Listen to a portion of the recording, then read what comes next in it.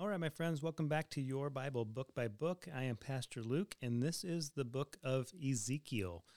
Ezekiel is a pretty fascinating prophecy. He has some explanations or descriptions of the glory of God, the presence of God and His angels that are pretty mind-blowing and really difficult, I find, to wrap your mind around. He talks about the throne of God being like a chariot, and the wheels are living wheels, the wheels that intersect each other, and the power of the chariot is driven by these cherubim that have four faces and can move in any given direction without turning, and very interesting descriptions of the glory of God, and really the prophecy centers around that issue of the glory of God and the glory of God departing from Jerusalem. And we won't see the glory of God return to Jerusalem or descend on Jerusalem until Pentecost. But what we see in the book of Ezekiel is that it is a very structured, in fact, it's the most structured of all the prophecies, of all the books of prophecy in the Bible. There are two ways to look at it. One is that you could take chapters 1 through 24, and those are the oracles of judgment against Israel. And an oracle basically just means the word, or the spoken word, or the heard word. It's the vocal prophecy. So it's the oracles of judgment against Israel. Chapters 25 through 32 would be the oracles of judgment against foreign powers. And then chapters 33 through 48 would be the oracles of salvation on behalf of Israel.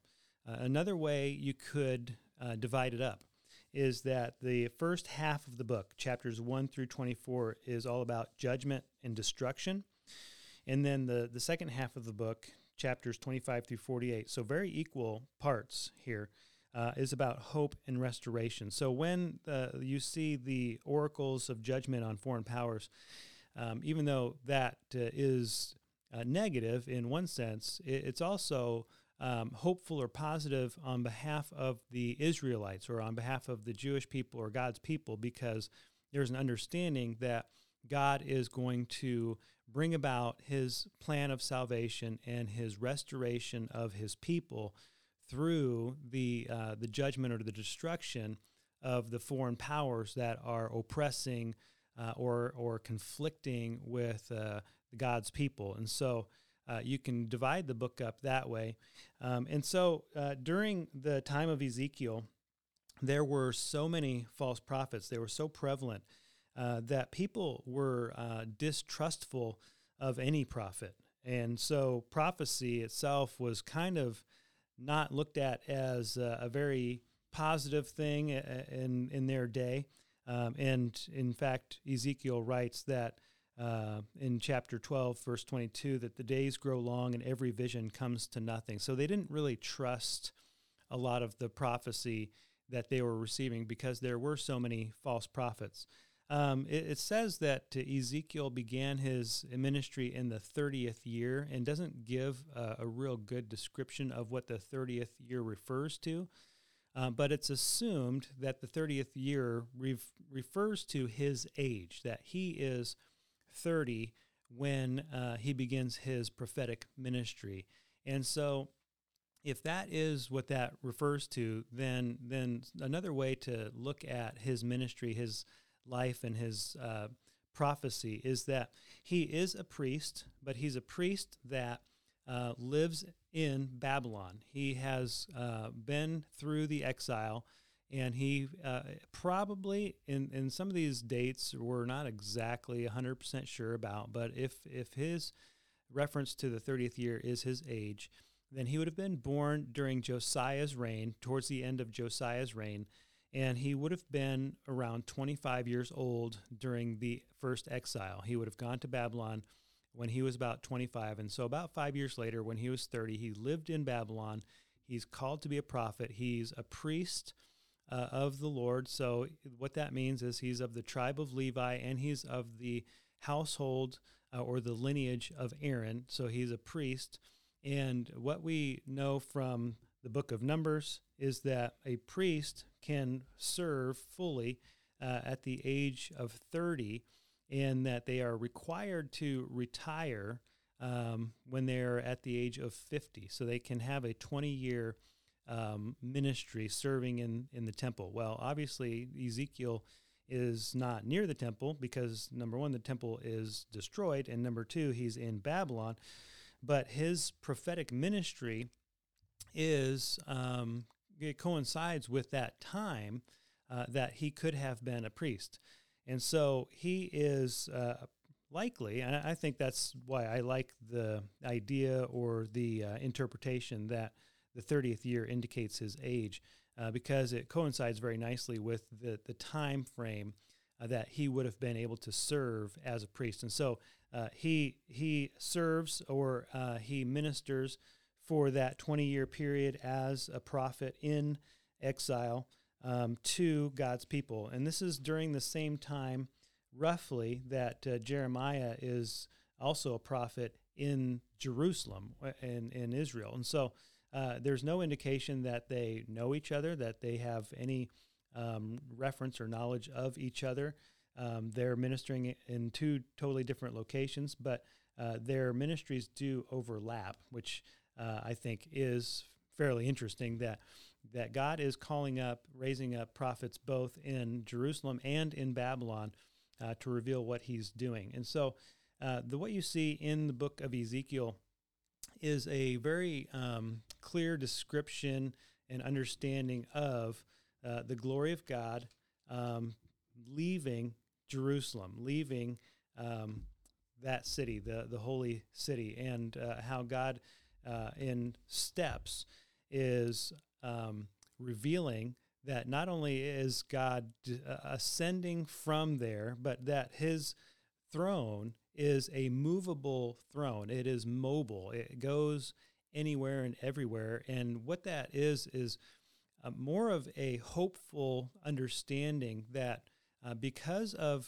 God's people now being in exile, they do not have to fear that they cannot have a right relationship with God, or that God has abandoned them, or that God is no longer concerned with them, or he's so distant that they can't know him. Because his throne is pictured as movable, as a vehicle, what you understand is that God is truly everywhere. And that was an understanding that Scripture gave to the Israelites if they would have depended on that image, that understanding, because even David says in the Psalms that we can go nowhere and escape God's presence, that no matter where we were to go, if we were to go to the heavens or to the depths of the sea or to the ends of the earth, that we couldn't possibly escape the glory of God. And so Ezekiel has a very similar prophecy or message to God's people that is truly the case, that God is the God of the whole earth and that you cannot escape him. But the image of God's glory leaving Jerusalem, I think, was also a very specific reference to the fact that God is going to do something new. And what he's going to do is he is going to bring about a Messiah that is going to then pour out the Holy Spirit, and that glory that they had thought resided at the temple is going to reside in the temple of the human heart, that they had understood, they had believed that the temple, that physical structure at Jerusalem, where they went and offered sacrifices and worshiped, that was their stronghold of God's power and glory, and that if that were to fall, then they would lose their identity as a people of God, because that was where they understood God to be.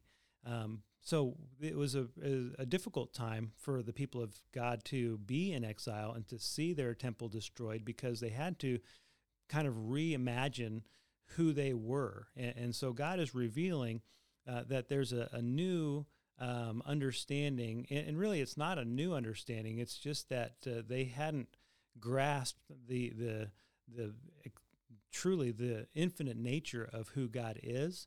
And so he's revealing that this character of God to be everywhere, and to be able to minister to everyone is going to be revealed in the Messiah and in the pouring out of the Holy Spirit on Pentecost.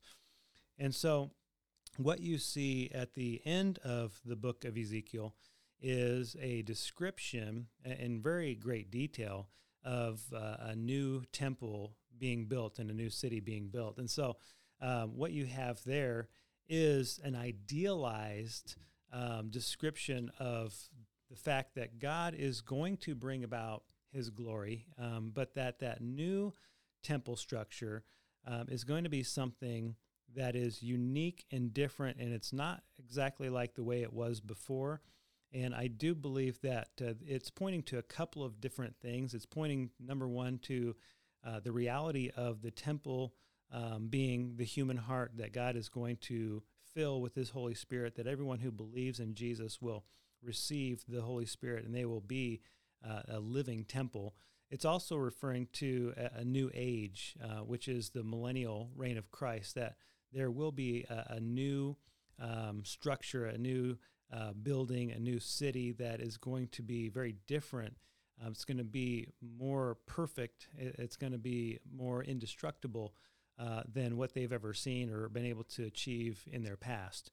And so as you get into the latter chapters of Ezekiel, it can be very difficult to read because of all the very specific detail of the measurements and the articles and how everything is going to be put together.